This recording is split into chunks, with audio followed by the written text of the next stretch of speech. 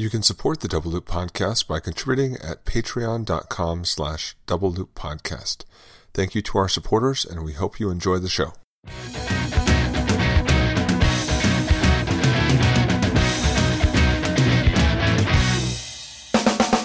Welcome to the Double Loop Podcast, your source for everything about fingerprints. While you're working on your comparisons, we'll talk about comparisons. Greetings to Sandy, Texas. I'm Eric Ray. And I'm Glenn Langenberg. Hello to little town of Sandy in the big state of Texas. We're going to jump right back into the Making of a Murderer discussion that we started last week. Glenn, I think you wanted to start us off here this episode. Yeah, you ended the last episode talking about decisions that they made to get involved when, especially this county that clearly had conflict of interest because of the lawsuit that Stephen Avery had against them. Right, and even they said that in the news to the reporters like that week when they were starting the investigation. Right. They made their own awareness that we're aware of this, so we feel it's best that we don't get involved. And then the first thing they do is get involved. They're at the scene and around key pieces of evidence and finding key pieces of evidence. Right. This is not good. And, I, back again when I was on the crime scene team, I was occasionally called in to assist local counties who were attempting to sometimes process the scene. They would get to a certain point and they go, we're not really sure if we should be doing this. This to me, this is a very small county in Wisconsin, and I can't imagine, and even they show in the video their little crime scene van, I simply can't imagine that they were equipped and trained enough and had enough experience with homicides to handle this level of homicide investigation. That to me was the very first surprising thing, that they didn't call the state in right from the get-go. That this should have been something where the state would have been called in to have done the scene, the state would have taken control of that, and then they would have been fine. They would have been out of it. They wouldn't have had to have done anything. In fact, they likely would not have been support, even for the neighboring county, because the state wouldn't have needed the support. The state could have handled this kind of scene. It was very, very shocking to me that first they attempted to get involved at all, and secondly, instead of enlisting the state, they enlist the next door county, the next, the neighboring county, right, which is no bigger than them. Right. And I just don't know that has the resources. It's not like they have a forensic anthropologist on board that they could have consulted with, because as you pointed out in the last episode, not having the forensic anthropologist there is huge, because one of the things that you want, of course, is the forensic anthropologist on scene to do it more like an archaeological dig, because if they can show articulation, if they can show that bones were articulated at some point in the dig, well, then they can show that it was pieces and that she was burned right there, as opposed to having been moved. Right. And I thought defense did a great job of bringing in Scott Fairgrieve. He's a forensic anthropologist from Canada. He's up north of Toronto. I know him. He's a good guy. I thought he gave really good evidence and very balanced evidence, because I thought that the local examiner did tend to make some opinions about things that right. This is where the bones iffy. were burned, because most of the bones are here. I'm like, Right. As opposed to Dr. Fairgrieve's testimony that talked about, he has seen bodies been moved. They could have been burned elsewhere without having essentially, exactly as I was suggesting, the articulation, and without having someone have done an archaeological appropriate dig. Right. There's no way to know how the bones got moved, if it was either from the investigators or from someone moving them from another site. I have to admit that it is really, really strange that bones are found in different places on the property, although they're still found on his property in different places. There was one other place that was in a barrel where there were a couple found. And then the other site I actually thought was off the property, because it was quite a ways away. It's like over in a ravine area, but it's still considered part of the property. Okay. But that's where the other theory starts to creep in is that it wasn't him; it was one of his brothers. One of his brothers actually was involved. Or somebody, yes, one of the other family members. No, Stephen Avery's brothers. No, it's okay. They're saying it's one of Stephen Avery's brothers because actually both of his brothers have criminal sexual conduct charges and some things, including one that had pled no contest to essentially some criminal sexual conduct charges. Right. And so they're thinking that one of the brothers had done this, panicked, and then started moving the bones over to closer to Stephen's property. Although if it's all on Stephen's property, does it really matter if it's found close to the house or a quarter of a mile away down a road in a pit? If it's still on his property, does it really matter? I mean, if it's another family member trying to frame up or point the blame towards Stephen because the cops already have it in for him. Yeah, it's still kind of risky to do it also where you are also have access to and live. If things start investigating towards you kind of want them, further. But well, all right. So last episode you were giving a list of things, and we had gone over the bones, the key, and then we were going to talk about the car a little bit, and you talked about some of the blood as well. Right. Anything else about the car that you found interesting? Well, the car being on the property, how they located the car. Did you have any issues with that? Not really. I mean, they tried to make the thing in the documentary about how these two people were sent out to look, to check out the property. And they kind of walk in, and they walk like right to it, and in a 40-acre lot with hundreds and hundreds of cars, they find it within like 10 minutes, and they're given a camera by the search leader organizer, and no other group was given a camera, so this is all like a big conspiracy, making it even broader to find this car, and somebody had moved it there because it was kind of the edge of the property, right. Maybe it may be easier to place it there than if it was, in the middle of the junkyard. And right. No, I was kind of like, meh. I mean, it didn't really strike me as all that odd. I mean, I think it would have been harder to find if it was in the middle somewhere. But some of the other things are that there's a car crusher on the property that was functional, and Stephen Avery and lots of other people on the property knew how to use it, so why not just stick it in the car crusher and start dismantling the thing? Why have it so out in the open and so poorly hidden by just a couple of sticks and 2x4s and stuff? I have a theory about that, actually. It comes back to the key again. If the key, assuming the key went down as the key went down, they found it there, it maybe fallen in the bookcase or something, or fallen, in a slipper. And I actually, if that's the case, I wonder if Stephen Avery didn't lose the key himself. Rushing around, going all over the property. Maybe he's thinking, oh shit, maybe I burned it in her purse with her other stuff. Maybe it was in her pocket, and I forgot to get it, or I lost it somewhere on the property. Transporting her around. So I wondered for a while if that was why they never did dispose of it, because he actually lost the key until the investigators found it fallen behind the bookcase, or where they think it had fallen down behind the book. That would make complete sense to me. Why he wasn't able to do anything with it at that point. Because you have to be able to drive it. You can't tow it up onto the crusher. You have to drive it up onto the crusher. And my kind of theory on the whole car thing is it looked hidden by a kid. Just the way that these random like 2x4s and sticks were just leaned up against it. It looked like someone like Brendan Dassey or Brendan's brother, who was around that day. It wasn't really discussed a lot in the documentary. If they had been involved, how they would have hidden this car. Yeah, and along with those lines, too, I believe the license plates were taken off the vehicle.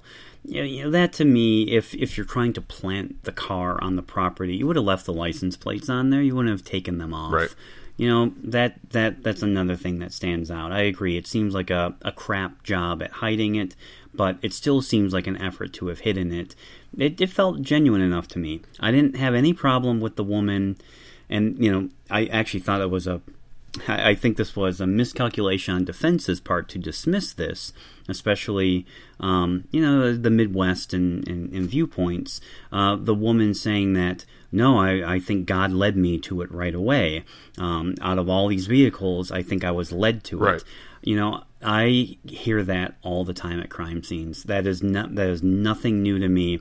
The victim led me here. The victim was showing us the way. God was showing us the way. I hear that all the time when something rather unlikely happens at a scene. I've had these cases where there's only one piece of evidence, or very small this or very small that should not have existed, and yet there it is, and we found it in the least likely of circumstances. I've heard many an investigator or person or family member or someone invoke that kind right. of statement. I mean, and it stands out, and so you people remember it because it's so unlikely and it happened.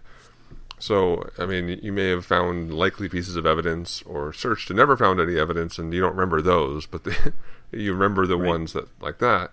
But also makes sense. I mean, if she just so much as happened to start in that one corner, and you would most likely just start walking across the edge, which is what she did, looking at the cars as you cross the edge of the property, and then turn around and start coming back, and there it was. It was just, kind of it was on the edge of the junkyard area. It just so happened that if you do a search kind of back and forth and you start in that corner, it's not going to take you very long to find it. Yeah. All right, so the next thing, again, with the car is Teresa Halbach's blood found in the back, in the kind of, trunk or cargo area of the trunk of the car. And specifically that the expert testified that it looked like blood from hair. So like her hair was covered in blood, and then contacted there. And then the blood had the specific pattern because it was transferred on from hair, kind of tapering off to a point. Yep. And this is one of the things that why I really think that the whole prosecutor's theory on exactly what happened is completely wrong. Because in their scenario, there is no putting her in the car. There's no reason to it. She's in the house. And then she's in the garage, and then she's in the fire pit, okay. And those are all like right there. So okay, all right. So that I'm glad you bring that up. Okay, so it must not be in the documentary. So one of the more compelling things that I would urge listeners to do is go on YouTube and watch the 3.5 hours of Brendan Dassey's interview, right. Which I sat and watched all of his interview. And although, as they point out in the documentary many times, the police officers, the investigators, are the first to suggest key elements of evidence. They're the ones to bring up the gun. They're the ones to bring up a shooting. They bring up all these kinds of things. Right. And then the story changes. And I have to admit, you do feel sad for the kid that, he doesn't understand his situation. He doesn't understand that he is incriminating himself. He didn't understand his rights. And that's one of the things I really appreciated about this video, and some others we'll talk about at the end, is that it really does point out flaws of the American criminal justice system, that he has a right, Fifth Amendment right, to not incriminate himself, and to, and he is doing that horribly and terribly and does not understand at all. He still thinks he's going to see WrestleMania. He still thinks he's going to get the fifth period to work on his project. He's like, so I get to go home now, right? It's sad. It's sad. Yeah. But at the same time, the cops are doing what they need to do for justice for the victim. And I don't have... it's this weird back and forth I have to accept. If that was my sister, if that was my relative, if that was my daughter, I wouldn't give I just wouldn't care. I just, Or on the other side, if that was your son, being interviewed. Right. Yeah, I would. Yeah, I would be very concerned. Right.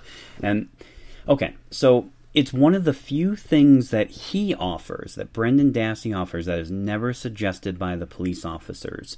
What he says is after we shot her, or after she was shot, we put her body, I helped Steve put her body in the back of the vehicle because it was in the garage. They had moved the vehicle into the garage at that point, and that all comes out in the interview. And Stephen had asked to help, put the body in the back because he was going to dump it in a pond. So they put it in there, and after they get the body in there, he then changes his mind and says, no, you know what? We should just burn the body and get rid of it. So that to me is pretty compelling, that it's the nephew that brings it up. Right. And there's physical evidence that agrees with that. And it's a really nonsensical thing. Why would that even be there? Right. Why would her blood, But it all makes sense when it's talked about by the nephew, which none of his interview stuff about what happened in the bedroom, the rape and kidnapping of her and all that, none of that makes sense. His story changes over and over and over, and it's so inconsistent and unreliable. I don't know if it happened or not. I really don't know, and there's no physical evidence to support it. But everything that he talks about with bringing her to the garage, that's where she's shot. That makes sense because that's where the bullet is found. Right. They cleaned up. They talk about that and the cleaning up of it. And then they put her body in the back of the vehicle, and that fits with the physical evidence. So all of that fits with the physical evidence. Nothing about the bedroom makes any sense and fits with any physical evidence that they found. Right. So another key part of the physical evidence, the testing part of this comes up towards the end. They talk about this test that the FBI performed on the blood. I loved it. Yeah. On the blood found in the vehicle, on the blood that's identified to Stephen Avery, as to whether it contained EDTA. Because if EDTA was found, then obviously it had to have come from this purple top blood tube, because you don't find EDTA in your blood when it's in you. This is a preservative to keep the blood from coagulating and forming clots and stuff inside the blood tube. And the DNA had first the defense is looking to do this test, and they find out that nobody does this test. But the prosecution now looks to do the test, and the FBI, who hadn't done it in 10 years, speeds through some validations. And right, they had to unarchive their procedure. Right, and they go through and they do this test, and the test comes up as negative. Right. And, because of how the documentary is set up and so many other examples of the documentarian's bias in this case, I want to believe that the FBI examiner, the chemist that came to testify, was made to look really bad, but the parts of his testimony shown in the video make him look really bad. Yeah. That he's. I don't know. I don't know how much, because the key points were both there. That he says it's negative, so it's not there, and then the defense witness, says, "Nah, you didn't tell us what your limit of detection was. It could have been there, but below your limit of detection. You could have just not detected it, or." I don't know what other properties EDTA has, whether it could evaporate out of the sample or degrade over time. No. Okay. Because the EDTA is this complex that will attempt to bind to calcium in the blood. It's the binding to the calcium that prevents it from coagulating. In large amounts, it may actually bind to some of the iron in the blood, but the binding site is to the calcium. But it's this very large molecular complex that will stay there indefinitely in there. It's not in large therapeutic amounts in those tubes. It's there enough to just keep the blood from coagulating, right. But it's not like it's just coated with tons and tons of it. So I agreed with the defense witness that it could have been present depending what the limit of detection was. All we had to know was how good was that test.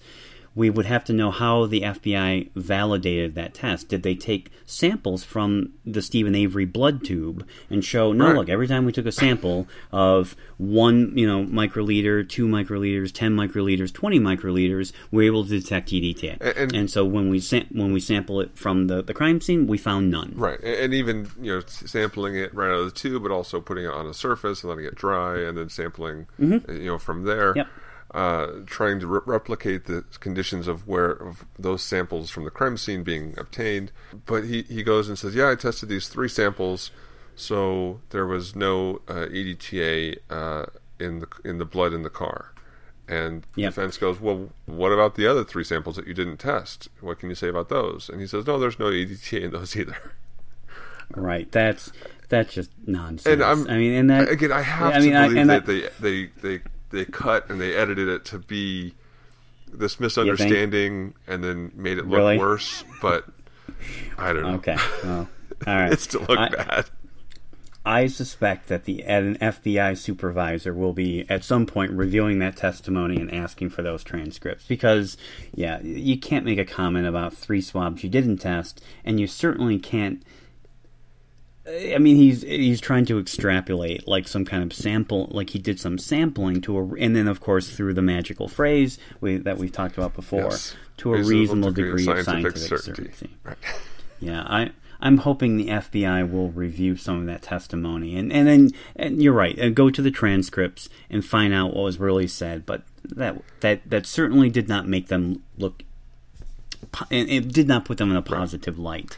And the defense witness, I don't know if... Do you know who Janine Arvizu is? Does that name ring a bell to you? No.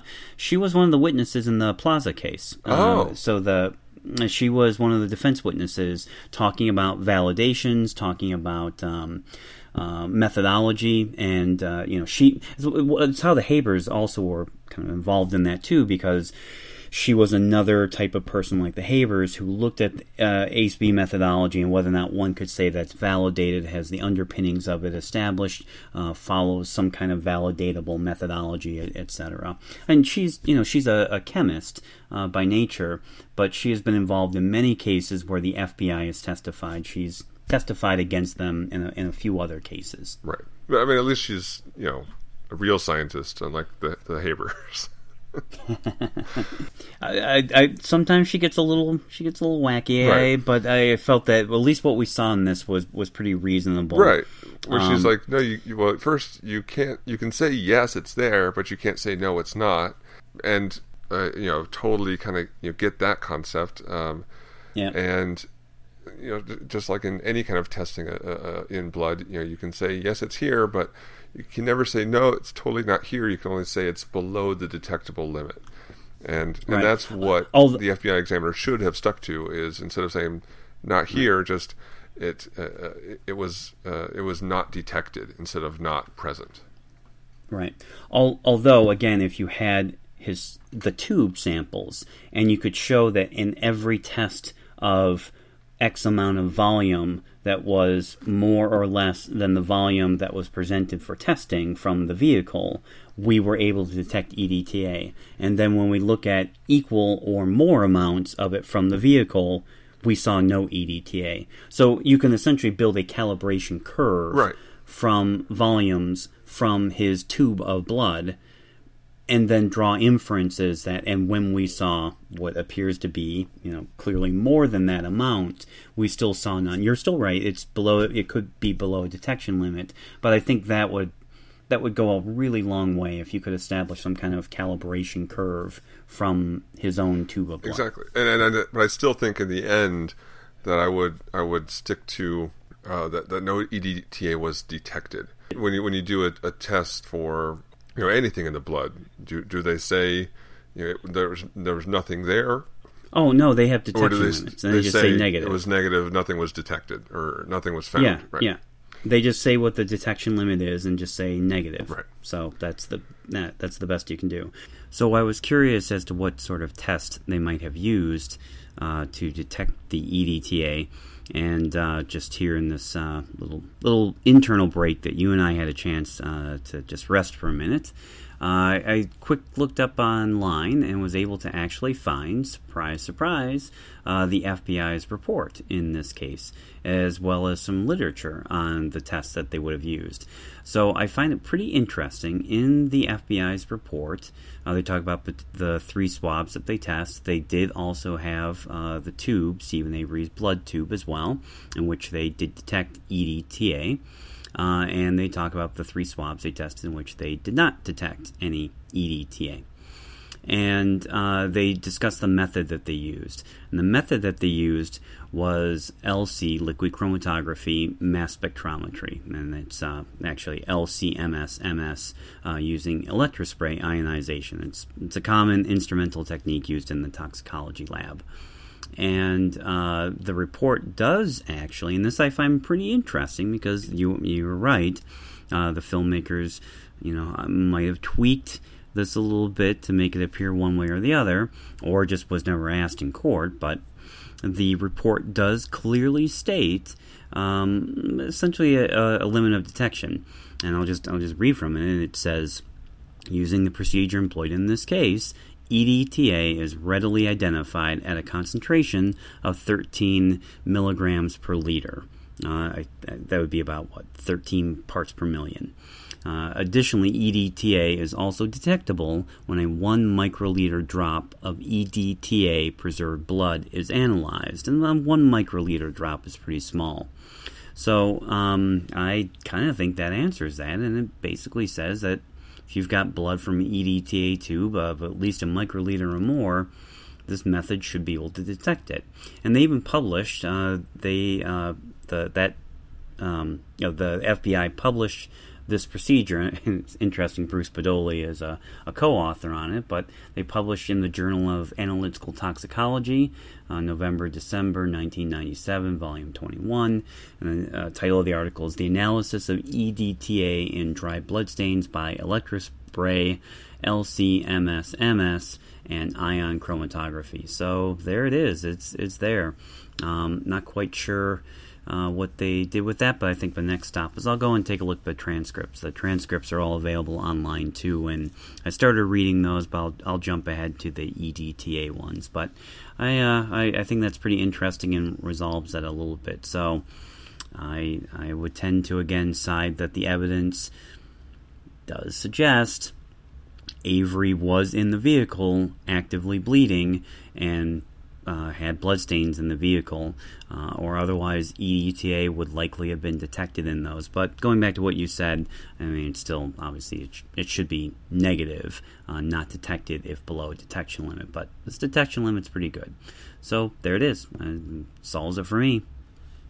A couple other things that just to throw out there to talk about real quick that stood out as not being in the documentary. Mm-hmm. The first of which is that Teresa Halbach was, somewhat familiar with Stephen Avery, enough that she'd been out multiple times to the property. She didn't like him. She specifically told her boss that he, creeped her out. He came out of the trailer once just wearing a towel when she was there to take pictures. And she didn't want to go back to that property. Right, and he had hidden his number by using, at least in the United States, we got star 69. Star 67. That before stars. Oh, star. Yeah, right. Sorry. If you put that before your phone number, it essentially would hide the caller ID number. Right. So he called her 3 times that day, and twice of them had the star 67 to hide who he was. When he called her. And that's, yes, even if they hadn't found all this physical evidence on his property, just that record would definitely, and the last person to really see her alive, that definitely starts to cast a lot of suspicion. Yeah, and even his defense attorney, who I loved, the Dean Strang, I loved him throughout this documentary. Even he has a very unsatisfying answer when he's asked about that in some interview I saw on, some show. He was asked about that, and he blew it off and just said, a guy wanting to hide his privacy or keep his information private doesn't make him a murderer. And I just went, nah, that's not a great answer. I mean, she's basically saying, don't you think that's a little suspicious that that he had to hide his number and that there was this uncomfortable history between the two, and he just sort of blew it off. And I thought, yeah, okay. What else you got that wasn't in the video? Well, at the beginning they mentioned the cat, that there was an incident with a cat back when he was like a teenager, and he gets arrested or charged or something with animal cruelty, and they kind of just blow past it in the documentary, and the kind of full story with that is a little more disturbing. Basically, he doused a cat in oil and threw it into a bonfire, which standard hygiene. It's just a little worse than what kind of it's an incident with a cat. That's there's a record of him purchasing handcuffs and shackles like the ones that they describe, that Brendan describes them using to restrain Teresa Halbach. He purchased those just a few weeks before this all happened. Yep. So that may point to some planning ahead. As he claims that they were, for the relationship of his fiancée at the time, but she's in prison and not out for another few months. Again, it's not a whole lot, but it's another this little thing. Yep, I agree. What about this? One of the things I remember from the investigators' presentation at the IAI was that this was a case where they were just starting to use, because people were starting to have cell phones, were much more common, in possession around that time. And so they were trying to, I think they were talking about in the presentation about using cell tower pings.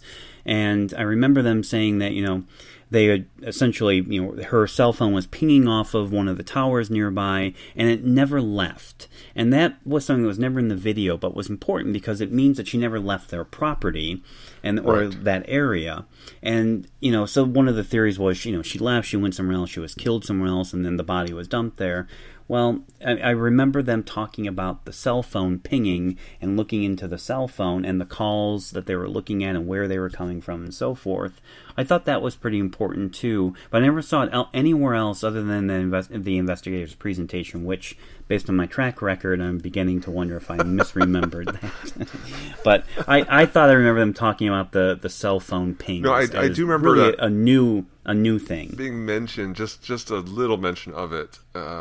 In the video, I believe, at some point. It was in an earlier episode, though, so I'm not entirely confident that I'm remembering it either. But I do remember something about being able to tell when her cell phone stopped working or stopped sending a signal.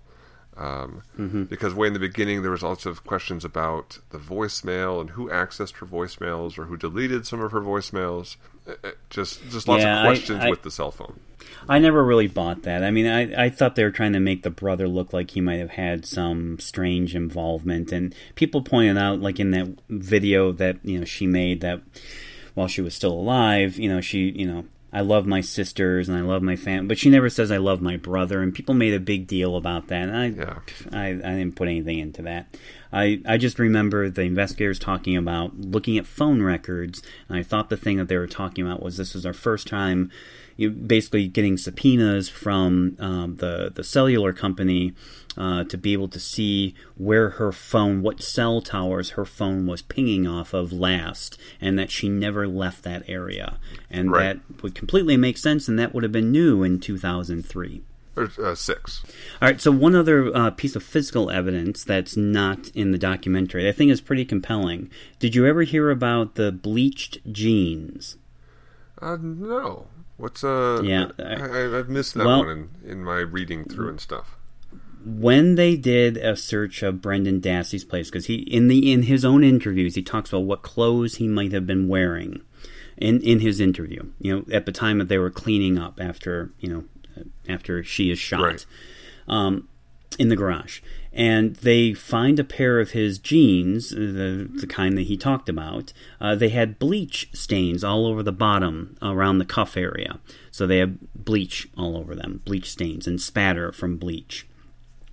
And I found that to be a very compelling piece of evidence as well, that at least suggests that Brendan Dassey may have been involved in the cleanup. I still am very skeptical about how much he might have been involved in the bedroom, or what went down in the bedroom. If anything, I just don't know about that. I'm not saying he did, I'm not saying he didn't. I just don't have any reliable anything to go off of, physical evidence or his interview. But I did find that pretty compelling, that he might have been there at the cleanup stage. If he's got, because do you have a pair of bleached jeans? Jeans with bleach on them. Let's see, I'm looking around my room, and no. I got a couple of shirts that I've accidentally gotten a spot or two on, but not spattery bleach. When you've been dumping bleach on a floor, right? Yeah, that I thought was pretty interesting, and any listener can find that out there pretty quickly. Dean Strang was asked about that recently also in an interview about the bleach jeans, and he just, again, very, very unsatisfactorily just blew that off and just went, kids today have lots of clothes with bleach on them. That's not incriminating. It kind of is in this case. Right. It is a little bit incriminating. So I thought that was a good piece of evidence, too, that was left out. Or as they said throughout the video, the documentary, yeah.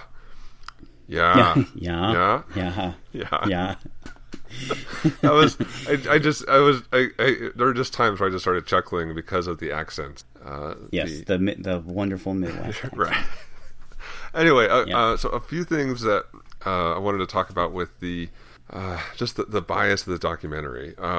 Right in the very beginning, this is going back to the first case, the 85 rape that he's initially accused of and then exonerated for later.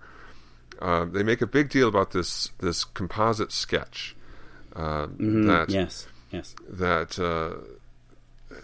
really is what the victim described, and the sketch artist comes in, sketches it out. He later says that was the first sketch that he ever did, and that starts to be that's the basis for, hey, that looks like this guy. Again, small county, so there's everyone. That there's not a whole lot of people to know, but that looks like this guy. Stephen Avery. Let's get him in for a lineup, and then the eyewitness picks him out of the lineup. And there's this whole big deal made that the sketch, and they even do this crossfade of how well this sketch matches the previous mugshot photo of Stephen Avery. And I was kind of watching that, and I'm like, I guess, but they really emphasized it doing this crossfade, right? Where one image fades right into the other one, and they're the exact same size and totally like overlaying each other. So then I saw the mugshot that they take after they arrest him, after she identifies him, and he doesn't look all that. His hair is more combed in that photo, but I'm like, well, that could have. I can see that sketch looks like him in that photo too. And then they show the picture of the guy they originally later find out or think did it, and the sketch looks like that guy too. So it's when you see the actual perpetrator, the one whose DNA matches. Which, by the way, in the previous episode, I don't know if I was really clear. I don't think that he did have anything to do at all with that first rape. I really do think they just got it wrong. Right. But when you see the picture of the actual guy, the perpetrator, you go, oh, well, yeah, that makes sense. I can see why under that situation you might mistake Stephen Avery for the other guy. Right, they look nearly hair, identical, kind of longer and messy, and a blonde beard, and they do kind of especially with all that hair, that stands out as a key feature you'd remember. And that's the other thing, is that in her interview, she describes the guys having brown eyes, and they make this big deal about Stephen Avery has blue eyes. So it totally doesn't match who she's described, and there's this whole conspiracy, and yada yada yada. What they never mention is that the guy who they later, get his DNA, it did it. He also has blue eyes. So, yep. It's making this whole deal of something that, okay, if he the real guy who had assaulted her had brown eyes, then okay, then maybe there's something to that whole thing. But he also has blue eyes, so what is with the whole bringing up the eye color difference when it really was just a honest misremembering of the circumstances and not this grand conspiracy to put him up? Yeah, I'm with you. I see lots of mistakes, which are easy to see in hindsight. I see some poor decisions, but I don't see conspiracy. I can't buy into it. In fact, that's one of the things I really appreciated Dean Strang saying. There are two things he talked about. One was he really hopes Stephen Avery is guilty because the alternative is just too horrible to think about, right, that these cops would do that. I agree with that. I tend to feel the same way. I kind of hope he is. And I don't think I'm being naive. I just think when you look at all of this evidence, it just requires too many people, and people talk, and someone's going to talk, or someone's going to mess it up. There's just too many people, and government is just not that efficient. Government is just not that smart. I've worked in government long enough now to see I don't think government could pull this off. I just don't see that happening. The other thing he said that I really liked was about certitude in the criminal justice system, is that we've got this overinflated sense of what certainty is, that we don't have this humility about certainty when it comes to these things. And I think it was really putting his finger on this concept of course, reasonable doubt and beyond a reasonable doubt. Did you have any thoughts about that? Did that resonate with you at all? Well, what was interesting to me, and what kind of kept coming into my head, was that is both those terms, reasonable doubt and scientific certainty, which now seem to go together in the court system, so closely together. And the whole concept of beyond a reasonable doubt is, hundreds of years old. This has been a concept around in the court system for a very long time. And the application of science to determine guilt or innocence is extremely new. To the level that it's come now is even newer. And it's the whole idea that most of these kinds of cases should have scientific evidence presented, or that science is the way to determine guilt, is such a very brand new concept. I'm not quite sure if that's possible.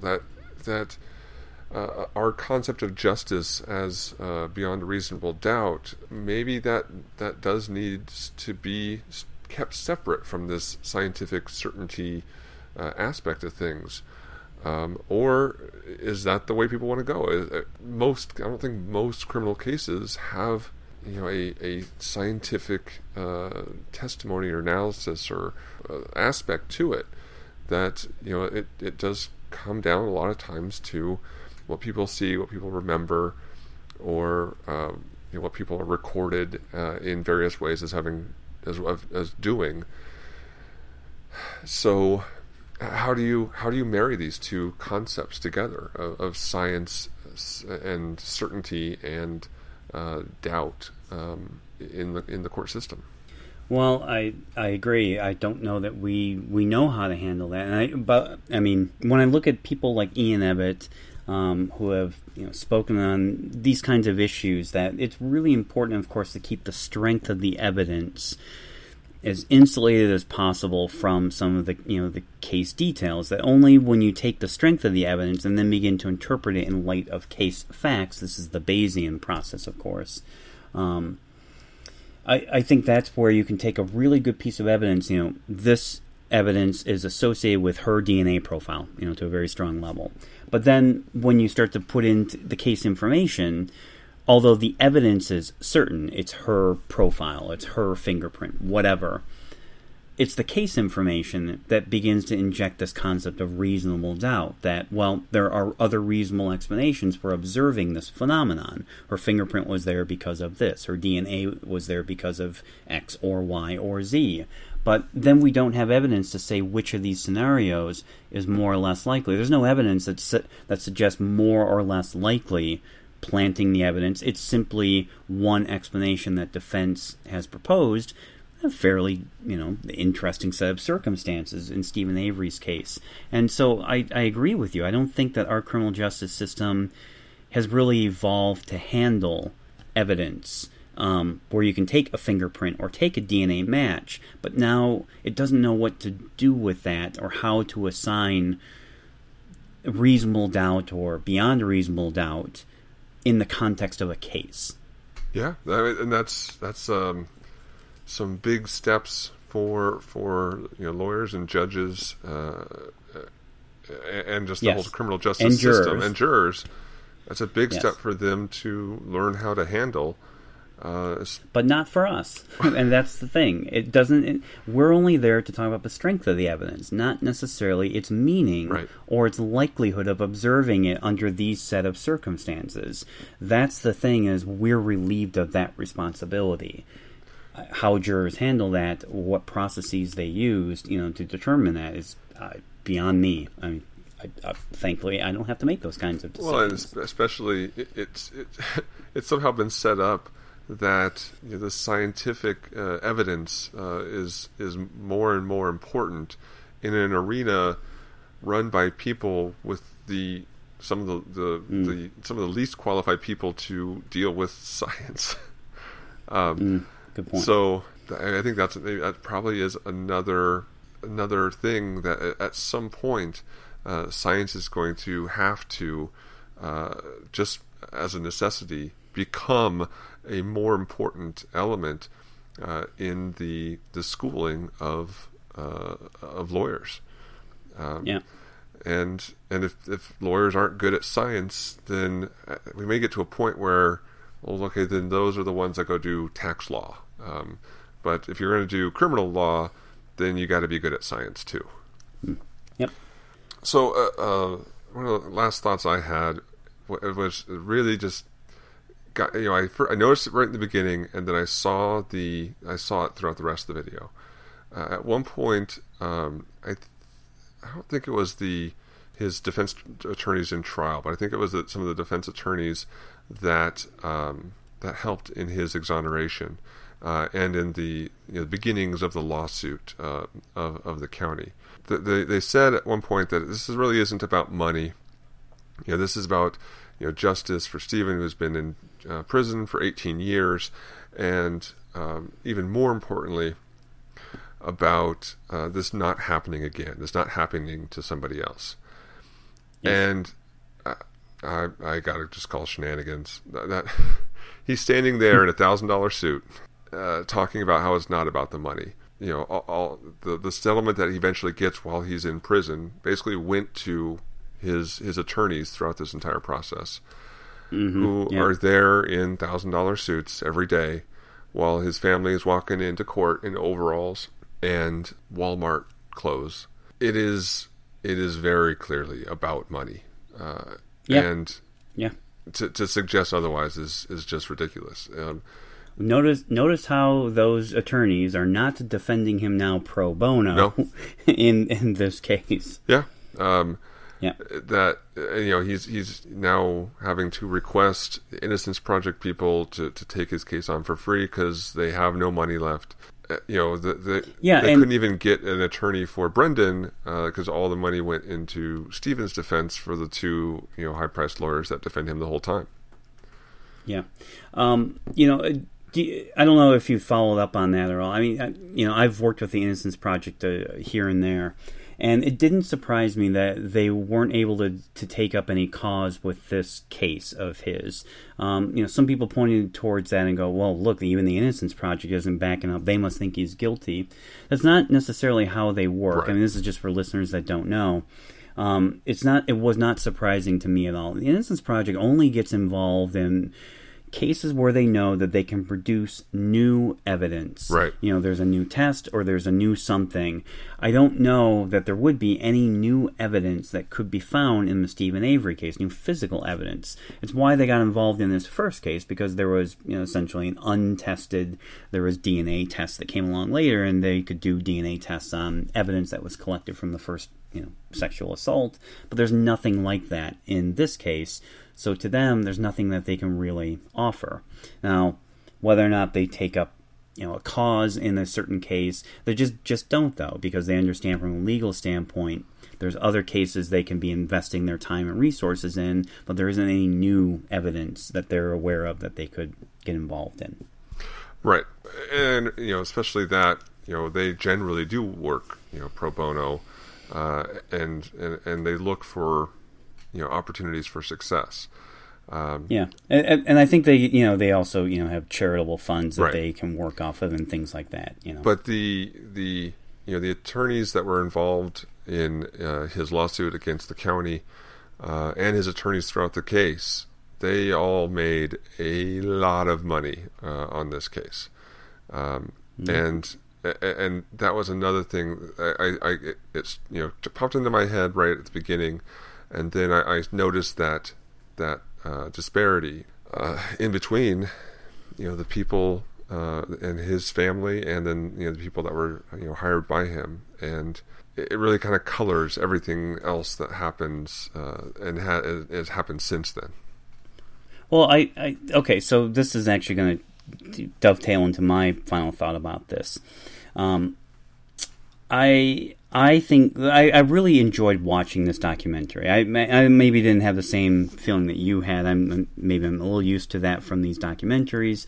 I enjoyed it as a drama, and right away the filmmakers defended it by saying we weren't trying to show his guilt or innocence. Okay, well I'm trying to slant him. Yeah. Shenanigans.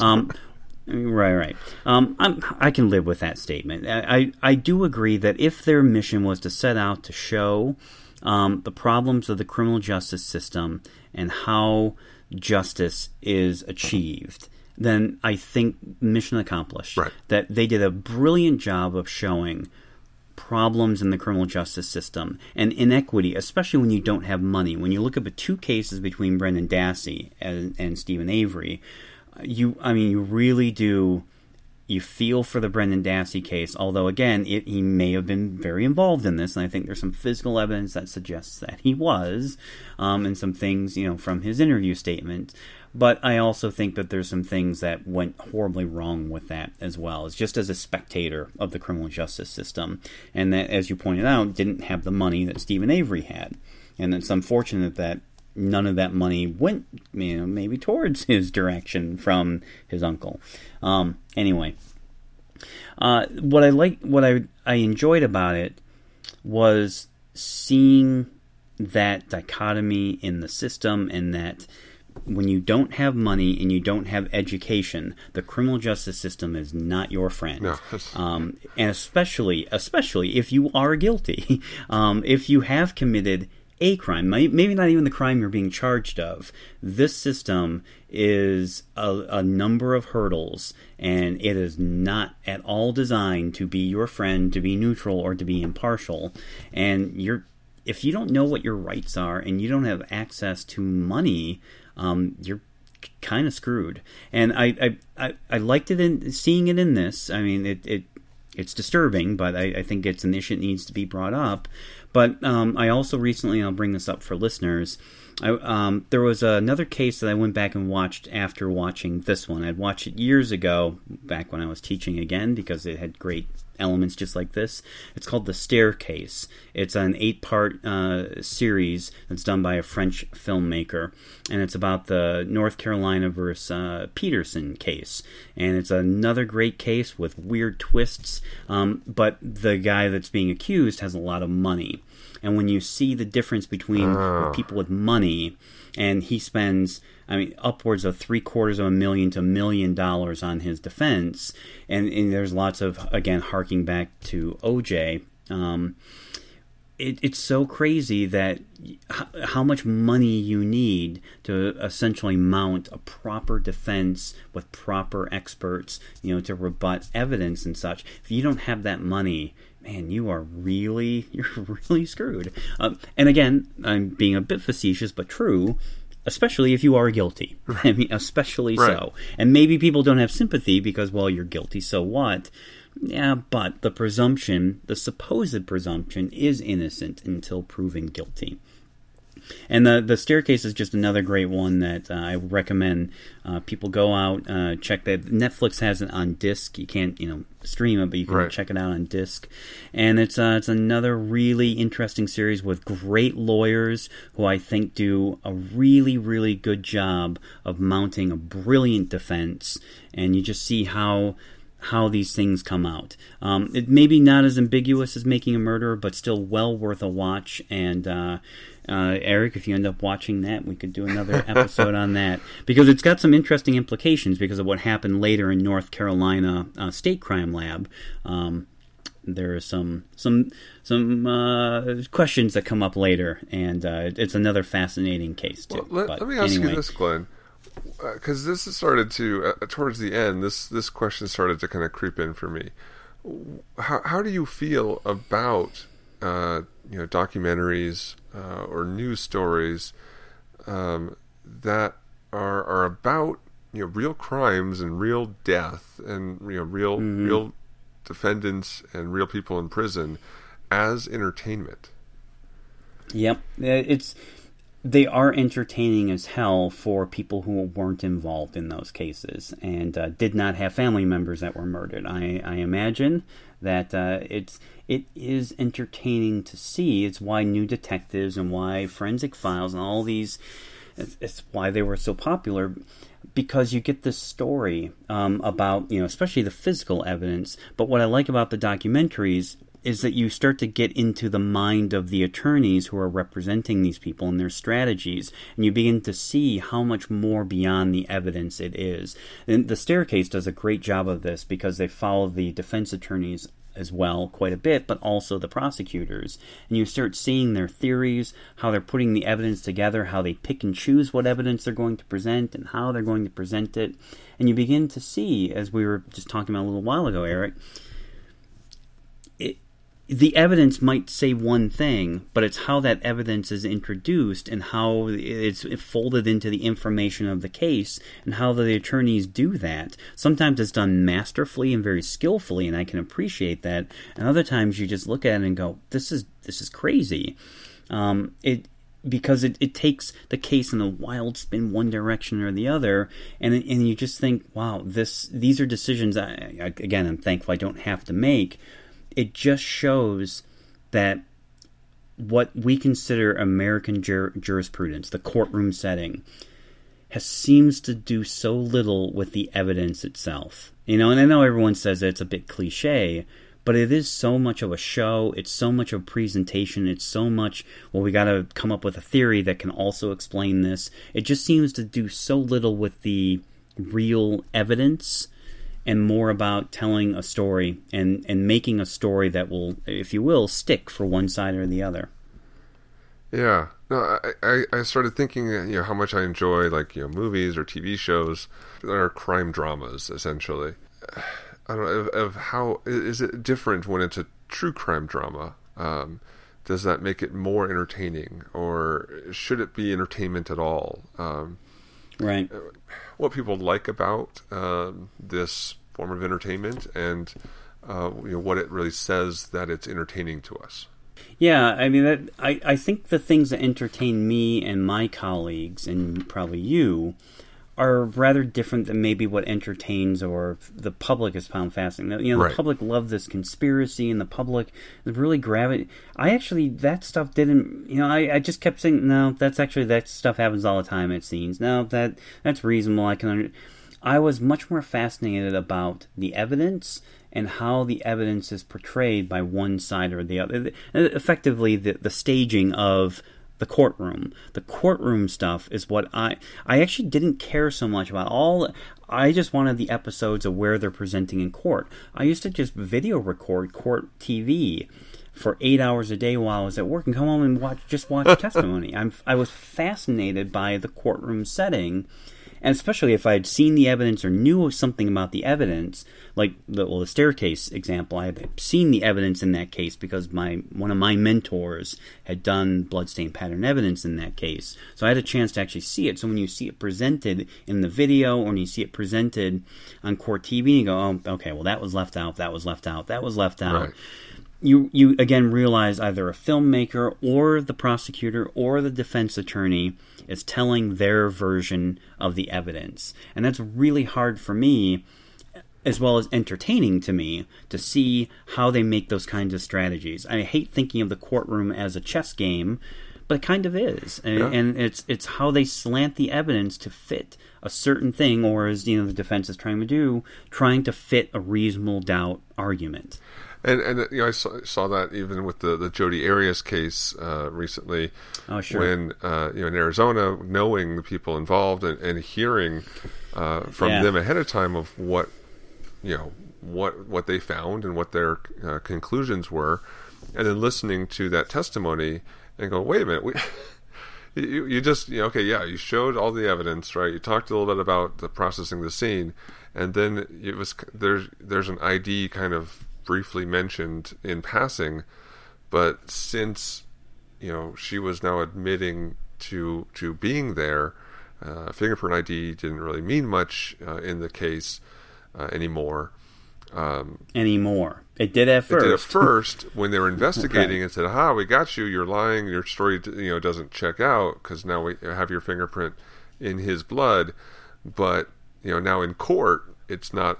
Doesn't matter because she's now switched her story to say that it was self-defense, and so now it's just kind of glossed over because the tactics have changed. So, yes. All right, Glenn. I think we've exhausted this topic, but I'd like have the discussion. Is there still more? I could probably talk.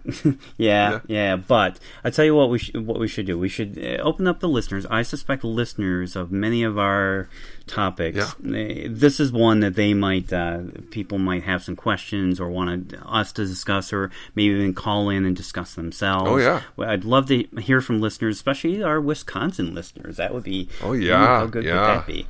Yeah.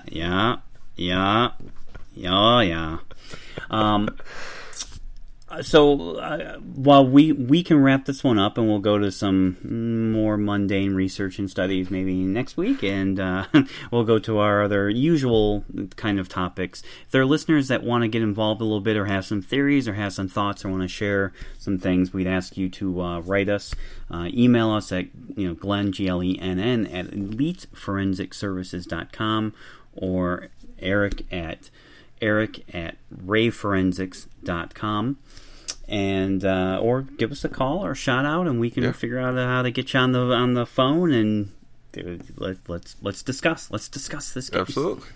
I just realized what we forgot. We did it the first episode, but we forgot to do it at the beginning of this episode. But for anyone who's now finished, there were spoilers in this episode. So sorry about that. Tough. All right. Well, definitely write in, and we'd love to have more guests, more call-in people on the show. But listen every week, and that's on SoundCloud, iTunes, or on Stitcher. And we'll talk to you guys next time. Bye, everybody. Have a good week.